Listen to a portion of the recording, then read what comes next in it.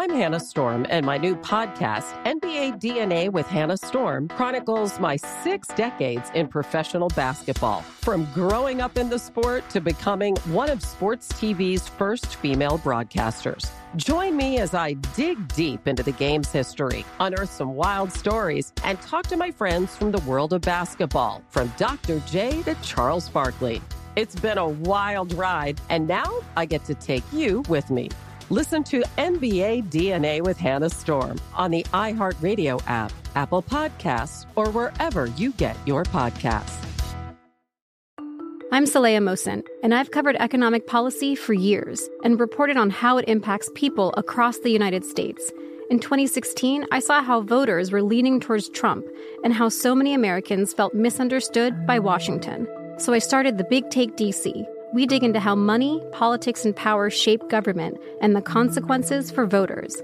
With new episodes every Thursday, you can listen to The Big Take DC on the iHeartRadio app, Apple Podcasts, or wherever you get your podcasts. The Big Take from Bloomberg News brings you what's shaping the world's economies with the smartest and best-informed business reporters around the world. We cover the stories behind what's moving money and markets, and help you understand what's happening, what it means, and why it matters every afternoon. I'm Sarah Holder. I'm Saleha Mohsin.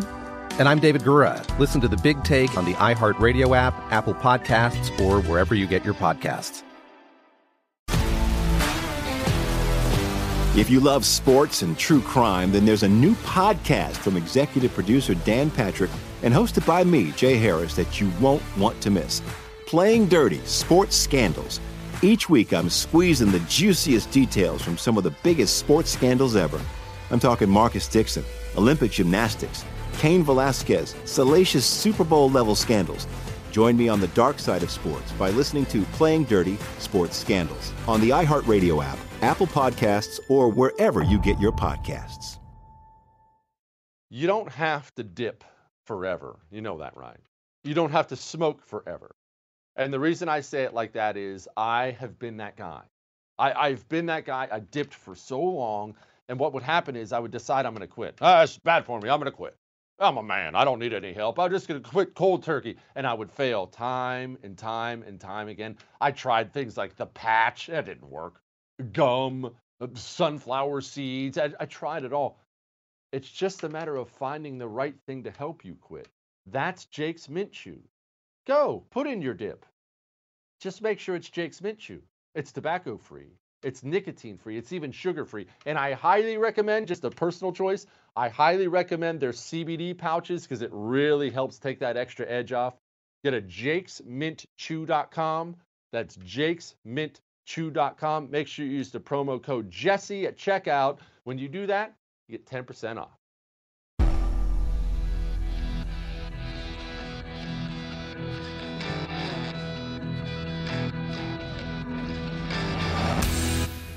This is the Jesse Kelly Show.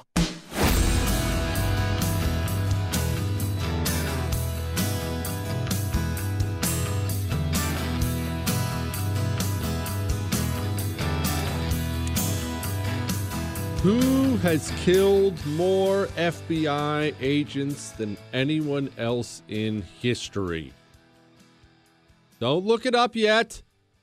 Chris says the CIA. Quit, Chris. Chris says the CIA. See, that's inappropriate. We don't talk about that on this show. Which person, before you look it up, I know you're Googling it already, off the top of your head, who has killed more people, more FBI agents than anyone else in history? His name was Lester Joseph Gillis, also known as George Nelson, also known as Babyface Nelson. Just in case you're curious, should they ever bring the man back from the dead? If you saw him, he stood a robust 5'4", and you can look up his pictures. They're out there. He was not called Babyface for just no reason. We'll get to that in a moment, but not really fond of that name. would murder you in a heartbeat for calling him that name.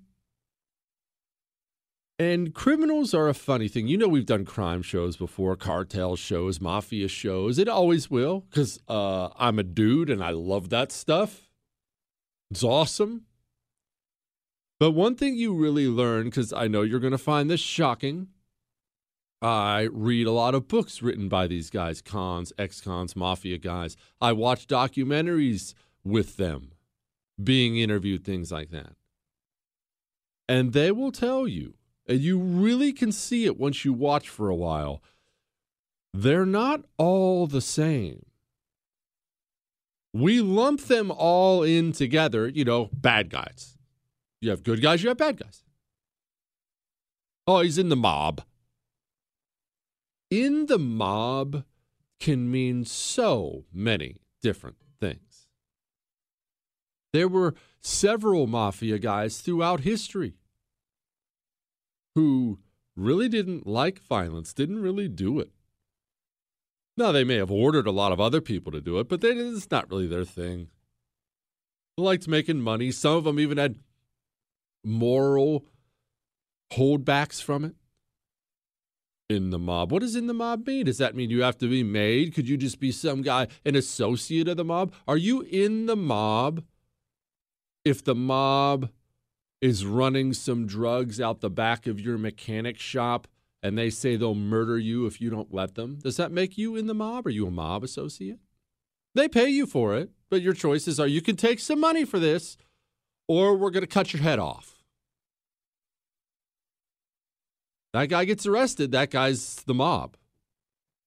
See what I mean? They can run the gamut. And this goes all across crimes, all over the place. There are criminals out there, many of them, most of them, who don't want to take human life. There are plenty of criminals out there who will, but really don't want to, either because they think it'll bring down too much heat or whatnot. And then there's the occasional dude who is just an absolute raging psychopath. Not only will he appears to take some borderline perverse enjoyment in it. Reminds me of another guy who was closely associated with the mob. What was it? Mad Sam DeStefano, I believe his name was. I think I have that right. Look that up. Make sure I have that right. Even the mob guys were all, this dude is a psychopath. Stay away from him. Babyface Nelson was an unhinged lunatic, and everybody knew it. Let's go back to the very, very beginning, though. He grew up in Chicago. He grew up very, very, very poor in Chicago. And I'm always fascinated, as you know, about the why. Why are things this way? How did things turn out that way? And yes, he grew up very poor. And like most poor people, he grew up in a rough neighborhood. Poor and, white picket fences and friendly neighbors do not often go hand in hand. Poor neighborhoods end up with desperate people. Desperate people do desperate things. Poverty brings out oftentimes the worst in us. And he grows up as a very, very, very short young man with, again, a baby face. You think he had a baby face when he was older? He really had one when he was younger. How do you think it is for a short baby-faced kid in a rough neighborhood run by gangs? It's rough. Unless you're Babyface Nelson and everybody knows you'll kill somebody in the drop of a hat. You know the first time Babyface Nelson shot someone? He was 12. What were you doing at 12? This was called an accident. There are people who dispute this to this day. And some of the details I'm going to give you today, I've expressed this frustration before. Some of the details I'm going to give you today differ from what I read. He shoots this kid at 12. The first thing I read on this said he was sent to juvenile detention for 2 years for that. Then I read something, the next thing I read said he was sent for 1 year. Well, which is it? How hard can that be to verify? You see what I mean? So just know that some of these details may be off. Long story short, I do think he was sent to juvenile detention for a year because the next year at 13, he was busted for stealing a car at 13. But you should know this about his time in juvenile detention. And this is so often the case. Anybody who's worked in the criminal justice system to this day will tell you it's the case. The bad kids get so much worse in juvie. Because again, and sometimes the system sucks. Sometimes the people who work there suck. Sometimes there's just not a great solution to the problem. Oftentimes you will throw somebody who's on the cusp of maybe being a criminal, could go the other way, and now you've dormed him around some people who are already career criminals, period. And it's over for the guy who was on the cusp at that point in time. We like to think they get in there and they'll be so scared out of their minds that they will change their ways. That's not how it works. People, all of us, we adjust to the environment around us. Culture is a powerful thing. I've never done one on Bonnie and Clyde. I'll do one of these days because I find them to be fascinating.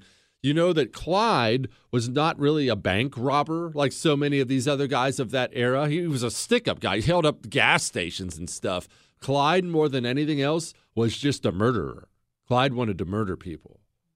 And you know why Clyde wanted to murder people? Because at the age of 19, as a short, skinny kid, they sent him to this prison called Eastham. And he was treated like a human toilet there by the fellow prisoners. Supposedly, when he came out of there, I believe it was 2 years later, he just wanted to kill everybody. These places affect people, and that's not an anti-prison thing. It just is. Hang on.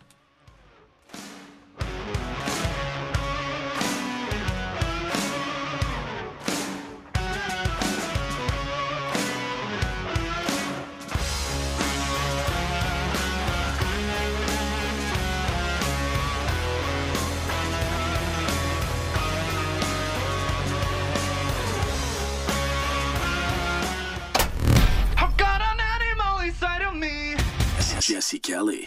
You're listening to The Jesse Kelly Show. I love having a CarShield auto protection plan. Well, it gives me peace of mind. And look, having an auto protection plan is one of those things. You don't generally get them until you get caught without them one time. And you get financially trashed because it happened to me. Since that moment, I have had an auto protection plan and will always have one the rest of my life. CarShield is America's #1 auto protection plan company because they give people flexibility. I can choose from a variety of plans. I can choose my own mechanic, my own dealership where I want the work done. You never see that. All these guys make you to go to this place or make you go to that place, not CarShield.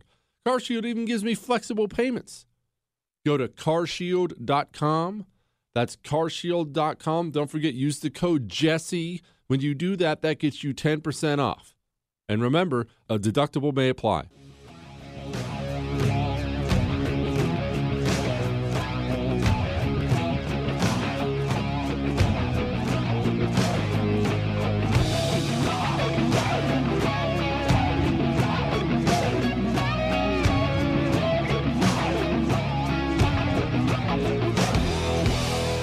Babyface Nelson is now a full-blown gang member.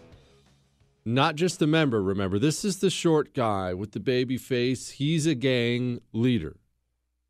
We see this often. I see it often when I look at gangs and mob guys and things like that. Oftentimes, the most violent guy is the leader. He is.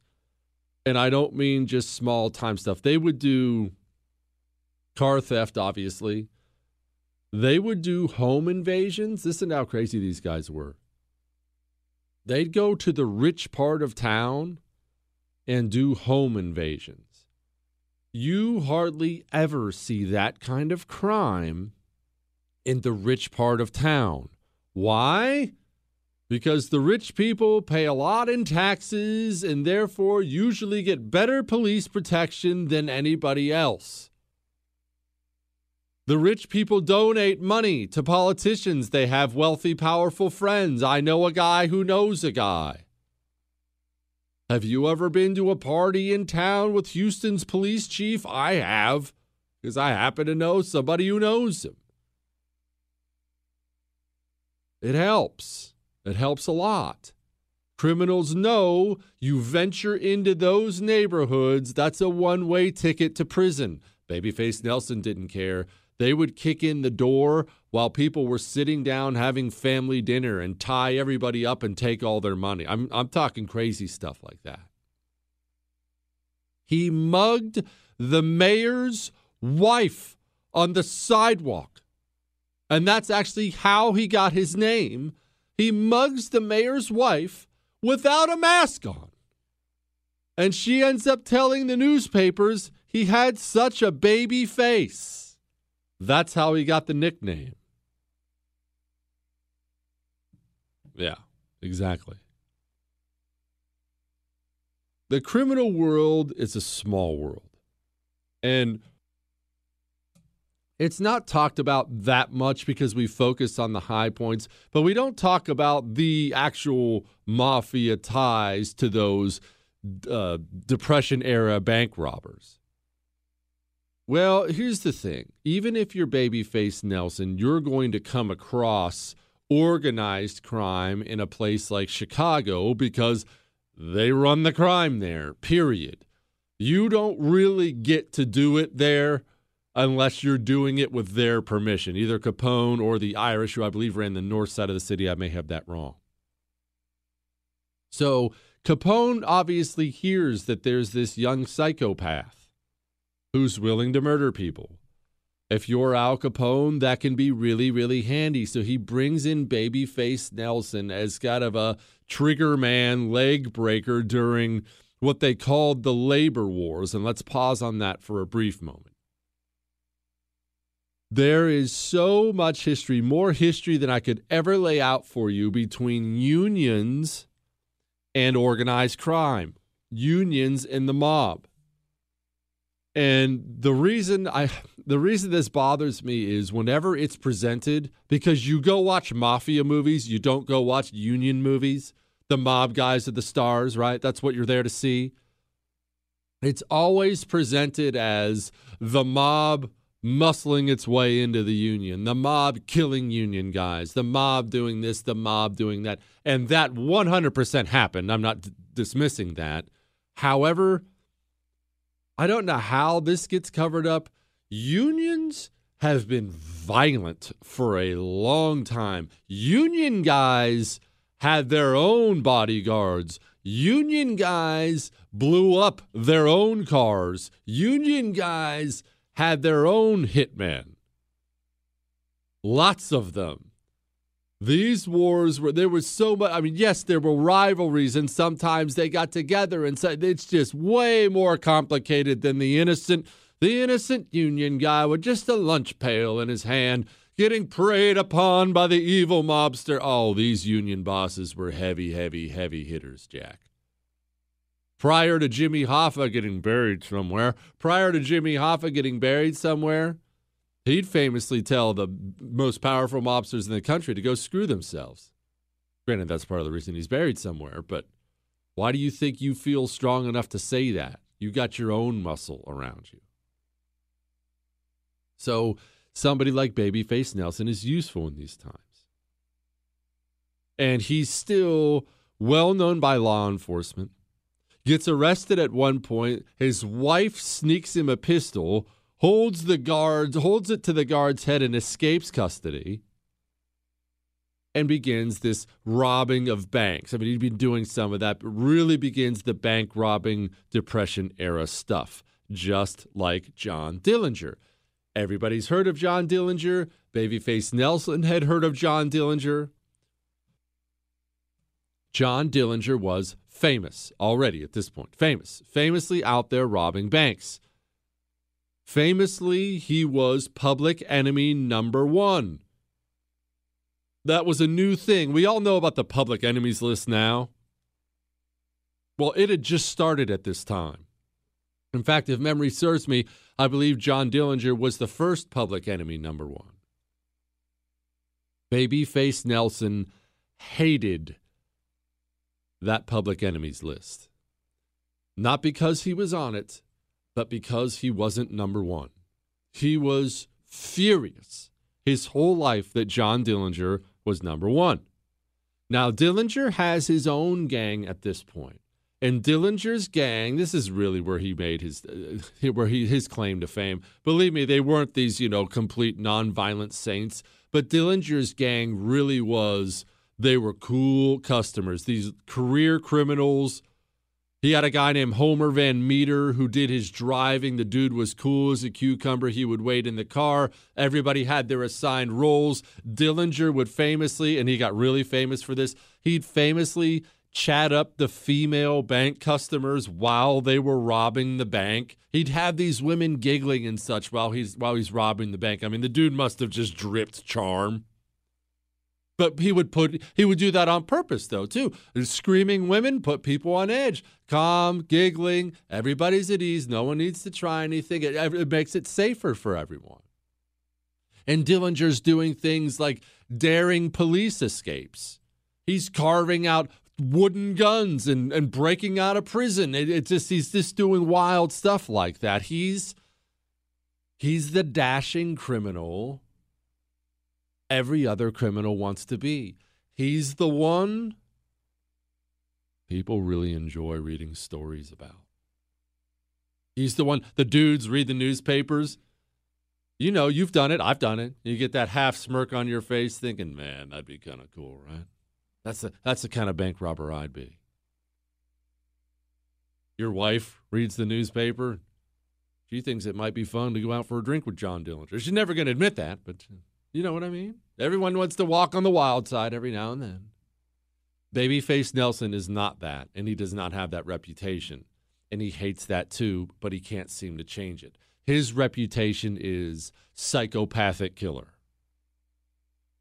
They're both out robbing banks. Dillinger, I'm not going to go into the whole story today, but Dillinger's gang goes down. They all get arrested. Now Dillinger's out, and Dillinger needs a gang. Dillinger finds a gang, and it's Babyface Nelson's gang. Truth be told, Babyface Nelson really was considered the leader internally of the Dillinger gang. After Dillinger's original gang got busted, just everyone continued to call it the Dillinger gang because he was the one everybody loved, and Babyface hated that too. Hang on.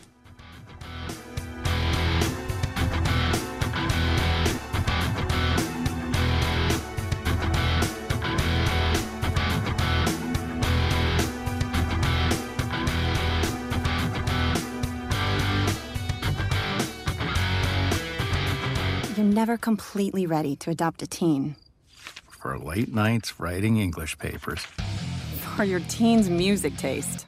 For dinners, where they talk more on their phone than with you. For the first time, they call you Mom. You're never completely ready to adopt a teen, and you can't imagine the reward. To learn more about adopting a teen, visit adoptuskids.org. Brought to you by the U.S. Department of Health and Human Services, Adopt U.S. Kids, and the Ad Council. Part-time job, full-time hustle, all-time Shiro to all of us. You nurture, we listen. You teach, we thrive. You lift our spirits, but we've got to lay down the truth. It's time for you, our Shiro, to stretch for the stars.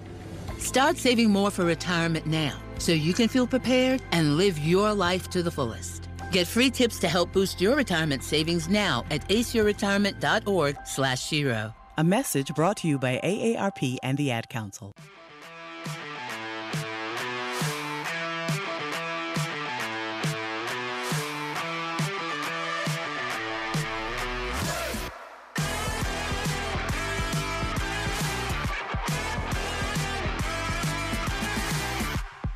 Dillinger now has to deal with the fact that he doesn't have sober professionals working with him.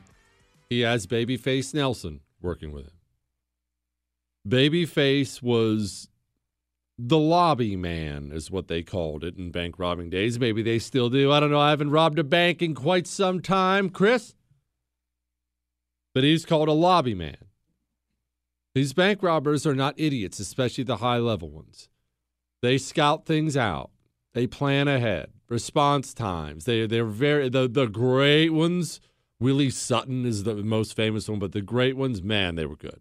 They were really, really good. You go through their books and things they talked about. These guys, they're really good. And then they go to prison for short stints and compare notes with other bank robbers. Well, what did you do here? Oh, this works there. Oh, this works well here.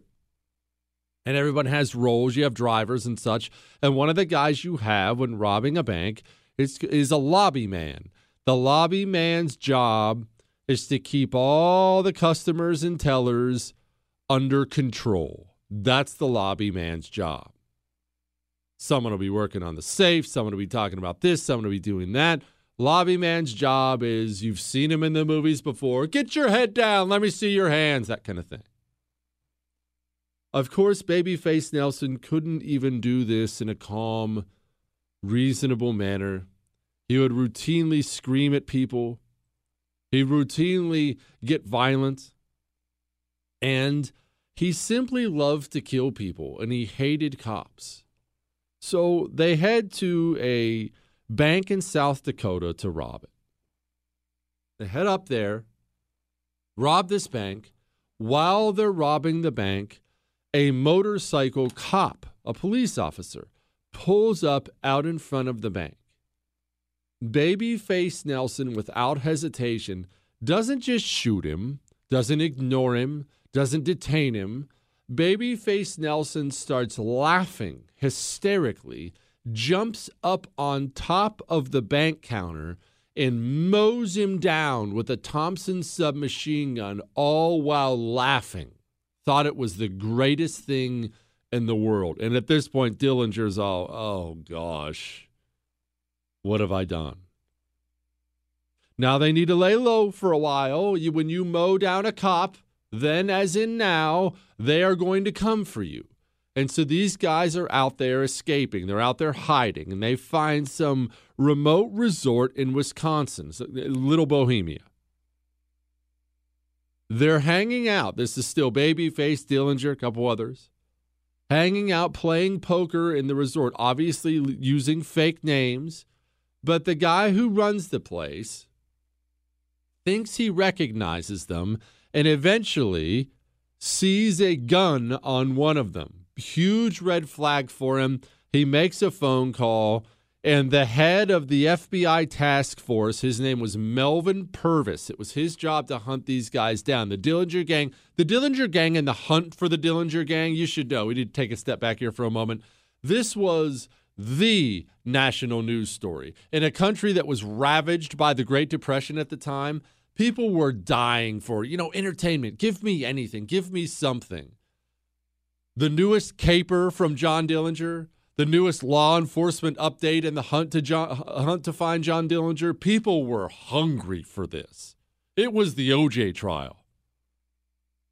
You remember the OJ trial? Chris is probably too young, but the nation hung on the OJ trial. I remember I was freshman in high school, maybe.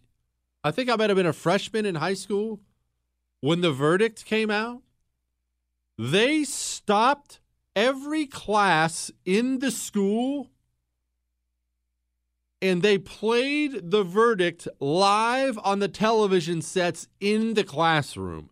That is enormous. You think you know what big trials are? Unless you remember the OJ trial, you have no idea. And not only that, there was a huge reaction. So many of us were all, oh, you've got to be kidding me. And then, of course, there were a bunch of people in school like, woohoo, he got off. The juice is loose. That was the Dillinger thing. Now, Melvin Purvis gets a phone call. He's been hunting Dillinger. He's been embarrassed time and again by Dillinger because Dillinger is better than the FBI at this point. And that's not trying to be mean to the FBI, which you know I pretty much can't stand the FBI, so I'm more than happy to be mean to them. But they were, at this point, one, Dillinger was very experienced at what he was doing. He had advanced weaponry. He knew what he was doing. His gang knew what they were doing. The FBI was not then how you think of it today. You think of the FBI as this too powerful juggernaut with 8 million different divisions, organized crime and narcotics. You probably know about the FBI HRT, the hostage rescue team. You would think of it like their SWAT. Just know this.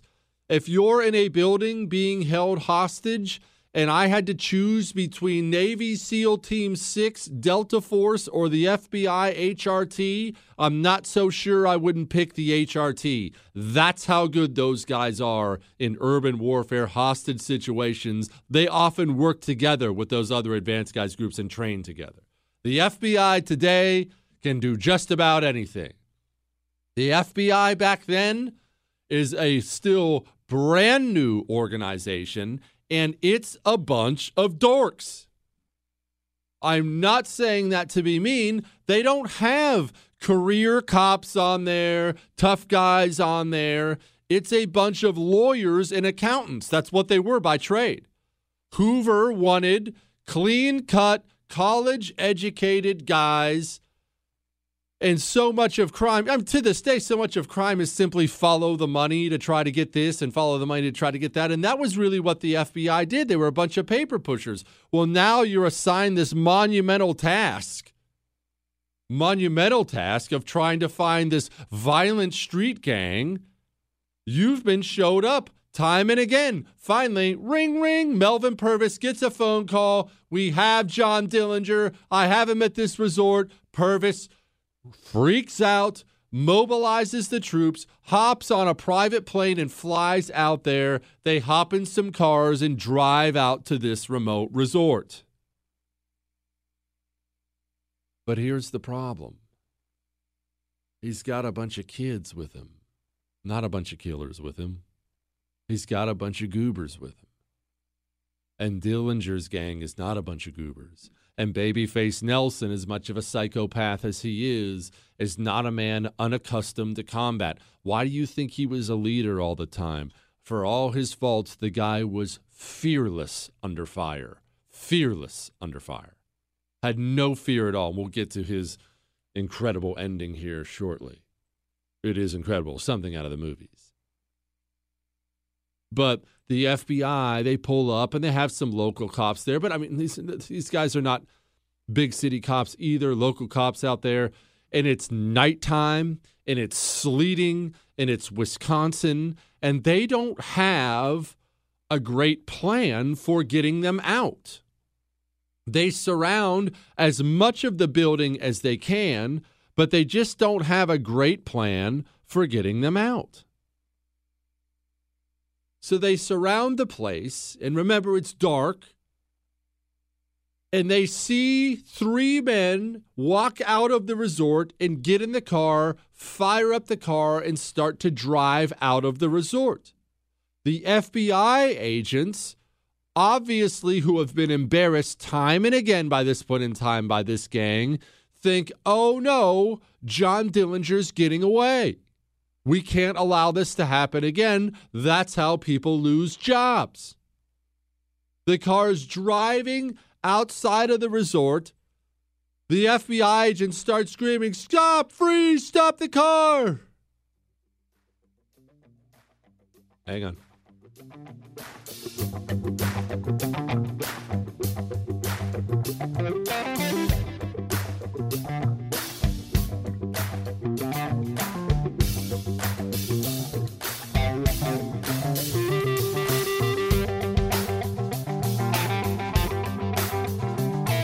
Jesse Kelly Show. Subscribe wherever you find podcasts. Natural medicines and holistic healing approaches are known to help alleviate issues like anxiety, headaches, joint pain, and more. That's why I choose CBD. I don't like putting man-made chemicals in my body. I don't. I prefer natural solutions. I've always been that way. And I highly recommend you do the same. But here's the thing with CBD. Now that this information's getting out there, now that so many people are choosing CBD, these little shops are popping up all over the place. CBD here, CBD there. You don't know if they've tested those. You don't know how reputable that company is. That's why I only get it from Doctors Trusted CBD. Everything's tested. Go to doctorstrustedcbd.com. That's doctorstrustedcbd.com. Use the promo code Jesse for free shipping and 10% off. Follow, like, and subscribe on social at Jesse Kelly Show.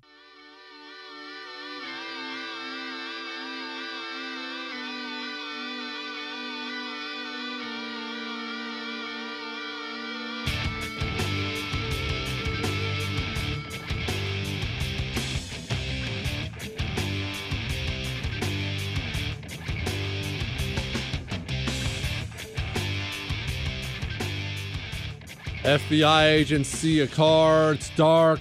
They don't know what they're doing. They're yelling, stop.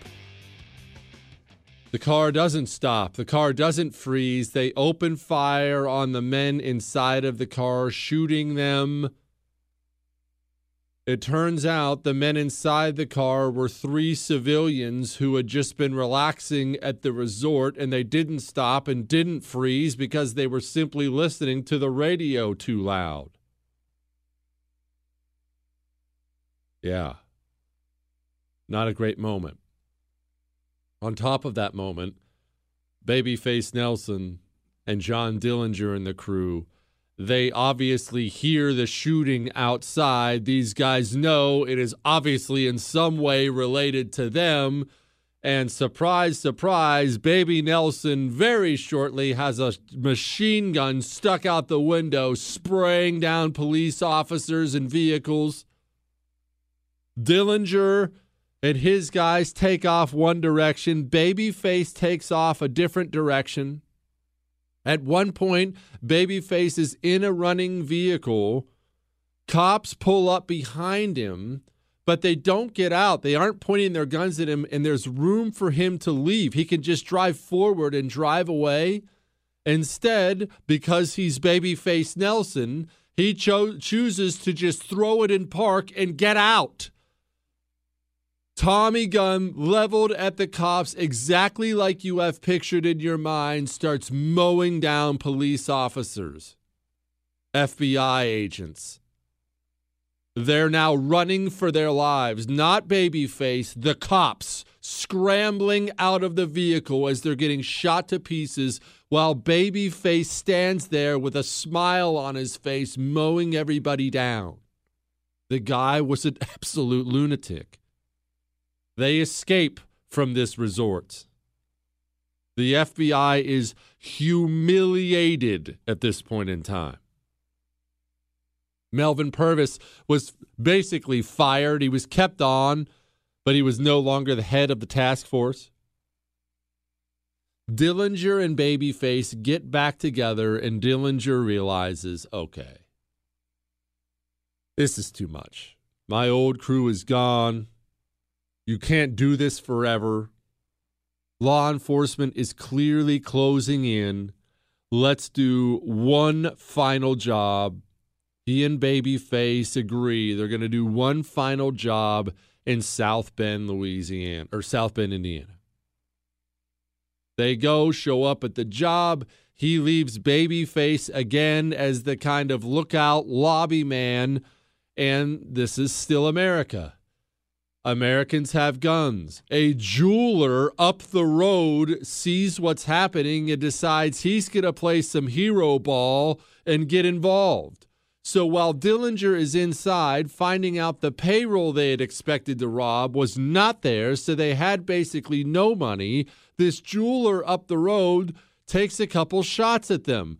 Babyface, not the type to let something like that go, turns and starts just lobbing bullets up the street at this guy. A high school wrestler, a kid, the balls on this kid, decides while Nelson is shooting his machine gun that he's going to run up behind him and jump on his back. He does.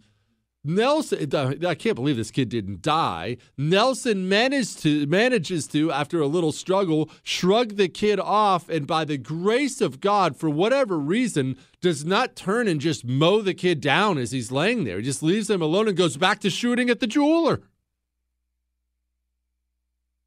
They take off. It was a disaster. They separate. 3 weeks later, John Dillinger's dead. Again, we're not going over the Dillinger story today. Sold out by someone he knew, found outside of a movie theater, shot down dead. Nelson flees to California, then back to Wisconsin. And Nelson at this point is with his wife, and he's with a man named John Paul Chase. The Federal Bureau of Investigation now is beyond embarrassed about all of this. And they start rounding up anybody who had ever worked with Babyface Nelson, who was now finally number one on that public enemies list. And they want to know, what do you know? What do you know? Who will sell him out for what? John Paul Chase, the guy who was with Nelson, his girlfriend sells out the gang. Tells him, hey, I know they're heading to this place in Wisconsin. You can go get him. Now picture this scene. Babyface Nelson in Wisconsin. FBI all over Wisconsin looking for him. Couple FBI agents out at this house along the road. Car pulls up. Nice car. Big car. Car pulls up. Zzz, window rolls down. Even though they weren't electric back then, that's my electric window sound. Zzz, window rolls down. Guy inside asks for directions. Window rolls back up. FBI agent looks at his partner and says, that was him. Hang on.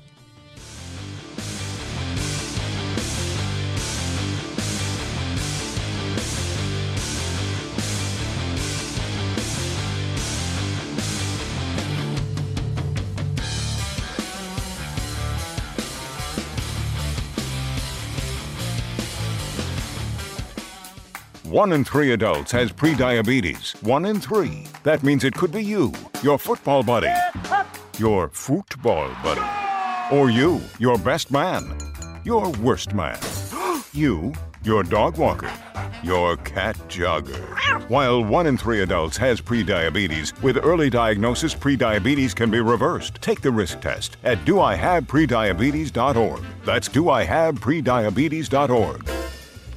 Wait, did they just say 1 in 3 adults has prediabetes? That's 33.33333% of adults. That means it could be me, my boss, or my boss's boss, or me, my favorite sister, or my other sister. That's 7 members of my 21-person romantic book club. Wait, the 1 in 3 could be me, my karaoke partner Carol, or my karaoke enemy Jeff. I'm gonna take the risk test at doihaveprediabetes.org. Brought to you by the Ad Council and its Prediabetes Awareness Partners.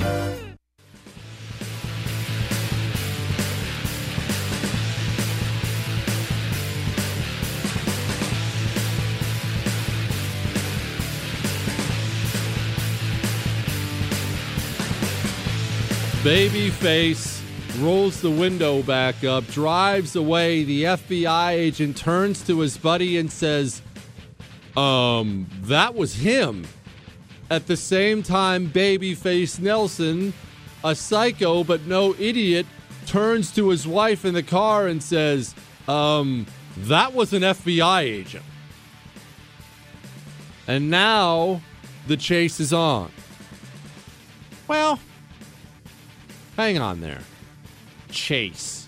You see, when I say the chase is on, when I'm talking about FBI agents, bank robbers, cops and robbers, and I say things like the chase is on, doesn't that lead you to, you picture certain things in your head, right?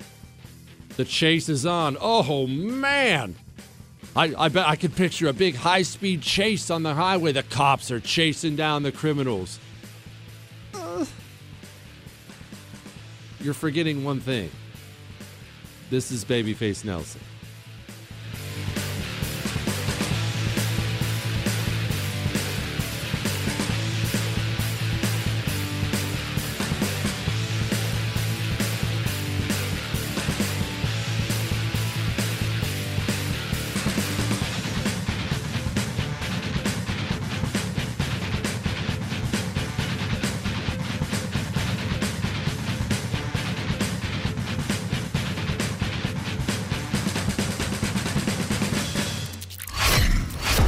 This is the Jesse Kelly Show.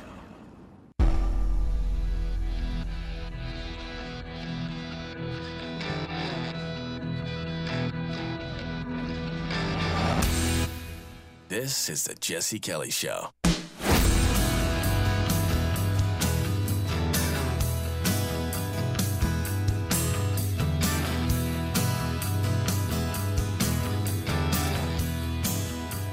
When I say the chase is on, understand this. Babyface gets back out on the highway, heading towards Chicago. He's going to go meet with some gangsters there, figure out where to lay low.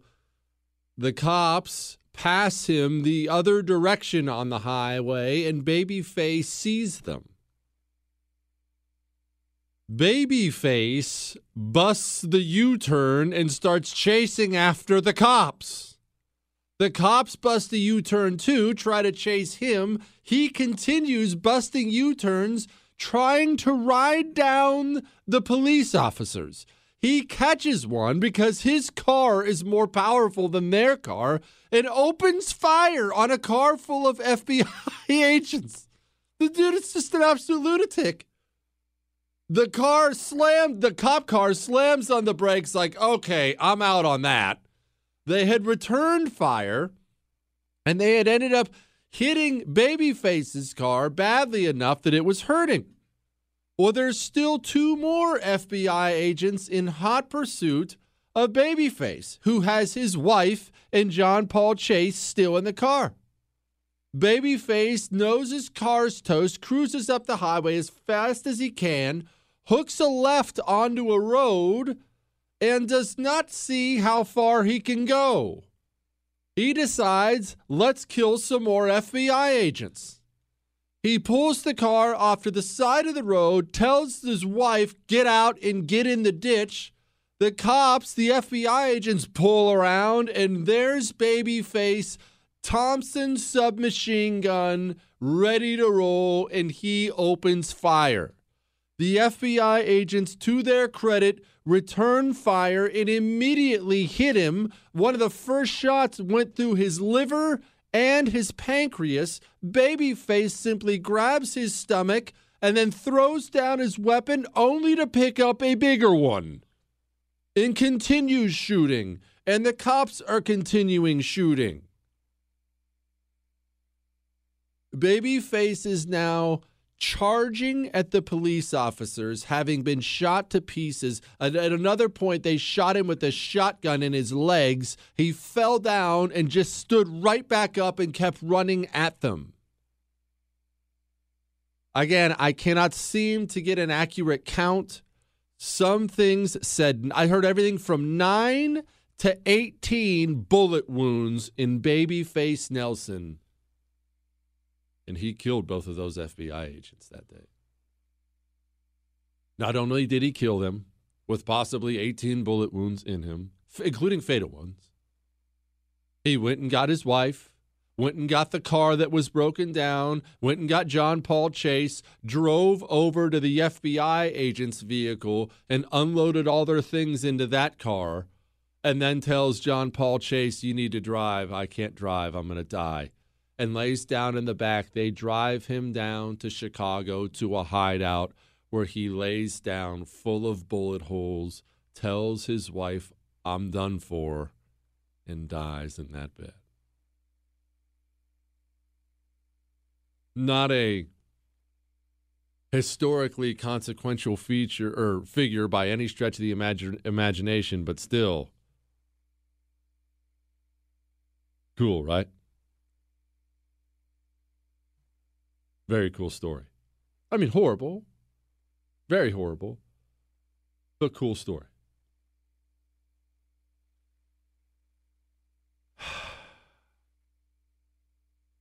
People, I'll tell you what fascinates me about so many of these doomsdayer stories, because that's a cool story. You're going to remember that story. I don't expect you to admit that you think it's cool. It's one of those ones that's so dark. And let's be honest, FBI agents, patriots, law enforcement guys died. It's not as if that's something to celebrate just because it's a long time ago.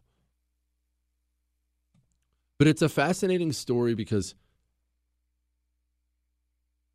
I always think it's weird with guys like that, even psychopaths. Can't you see how this ends? Was there ever a doubt? If you'd never heard the name Babyface Nelson, and maybe you hadn't before I opened up the show today, was there ever a doubt how this ends? At some point in your life of crime, whether it be a juvie or adulthood or whatever it may be, you're by yourself on a back porch somewhere with a glass of whiskey in your hand, smoking cigarettes, because that's just what I assume everybody did back at that era. Does it ever go into your mind, man, I have got to change something or I'm going to die? You know how it ends. Everybody knew how that story ended. Even those who had never heard him before. When I started out talking about this psychopath and the killings and the stealings and the holdups and the muggings, every single person knew that guy was going to die either in prison or in a gangland shootout. Everybody knew that. So why can't you change directions from the inevitability of it? Why not change? I'll never get it. And I have 1,000 stories I want to talk about today, but this hit me when I saw this headline yesterday. AT&T reportedly looking to sell CNN after the hit they've taken from hating Trump. I have found this to be fascinating over the last 4 years, and I know you hate CNN, and that's fine. I actually have some friends over at CNN.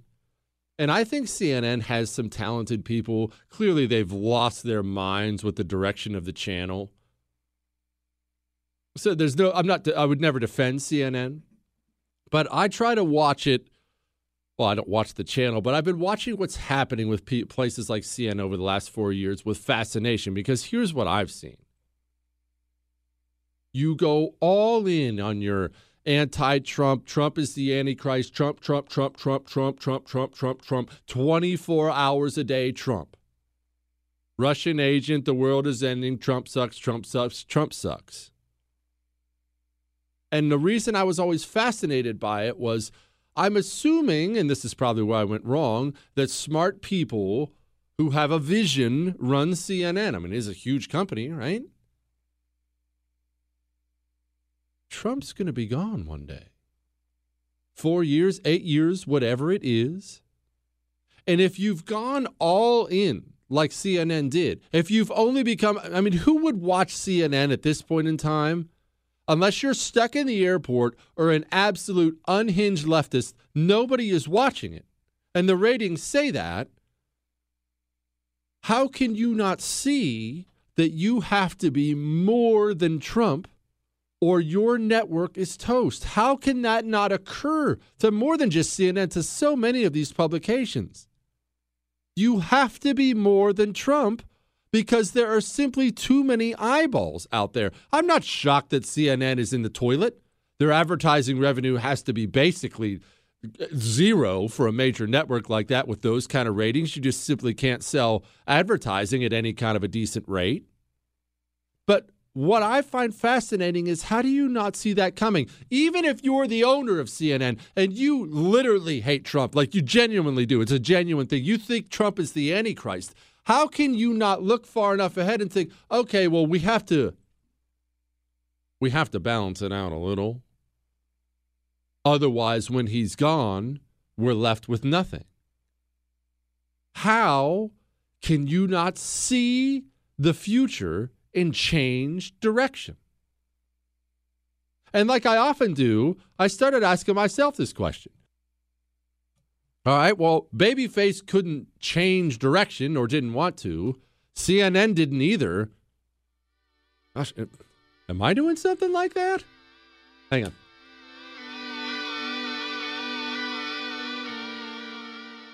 Newton Group Transfer. They are here to help you if you're stuck in a timeshare. These stories from people who have these timeshares and can't get out of them, they're shocking. These timeshare companies, not all of them, but so many, they get their hooks into you and you can't give them up. You can't give them up. Or they'll do things like they charge you thousands of dollars. One girl, she got past her timeshare when her mother passed away. She gets past the timeshare, doesn't want the timeshare, doesn't use the timeshare. They tell her she can get out of it for $4,000. She has to come up with a $4,000 check. This is not right. It's unjust. And Newton Group Transfers is here to help you. If you are in a timeshare and want out or know someone who is, call 888-845-3773. That's 888-84-JESSE, or go to timesharejesse.com. Newton Group Transfer. They will help you out. This is the story of the one. As head of maintenance at a concert hall, he knows the show must always go on. That's why he works behind the scenes, ensuring every light is working, the HVAC is humming, and his facility shines. With Grainger's supplies and solutions for every challenge he faces, plus 24/7 customer support, his venue never misses a beat. Call quickgrainger.com or just stop by. Grainger, for the ones who get it done. I'm Hannah Storm, and my new podcast, NBA DNA with Hannah Storm, chronicles my 6 decades in professional basketball. From growing up in the sport to becoming one of sports TV's first female broadcasters. Join me as I dig deep into the game's history, unearth some wild stories, and talk to my friends from the world of basketball, from Dr. J to Charles Barkley. It's been a wild ride, and now I get to take you with me. Listen to NBA DNA with Hannah Storm on the iHeartRadio app, Apple Podcasts, or wherever you get your podcasts. I'm Saleha Mohsin, and I've covered economic policy for years and reported on how it impacts people across the United States. In 2016, I saw how voters were leaning towards Trump and how so many Americans felt misunderstood by Washington. So I started The Big Take DC. We dig into how money, politics, and power shape government and the consequences for voters. With new episodes every Thursday, you can listen to The Big Take DC on the iHeartRadio app, Apple Podcasts, or wherever you get your podcasts. The Big Take from Bloomberg News brings you what's shaping the world's economies with the smartest and best-informed business reporters around the world. We cover the stories behind what's moving money and markets, and help you understand what's happening, what it means, and why it matters every afternoon. I'm Sarah Holder. I'm Saleha Mohsin. And I'm David Gura. Listen to The Big Take on the iHeartRadio app, Apple Podcasts, or wherever you get your podcasts.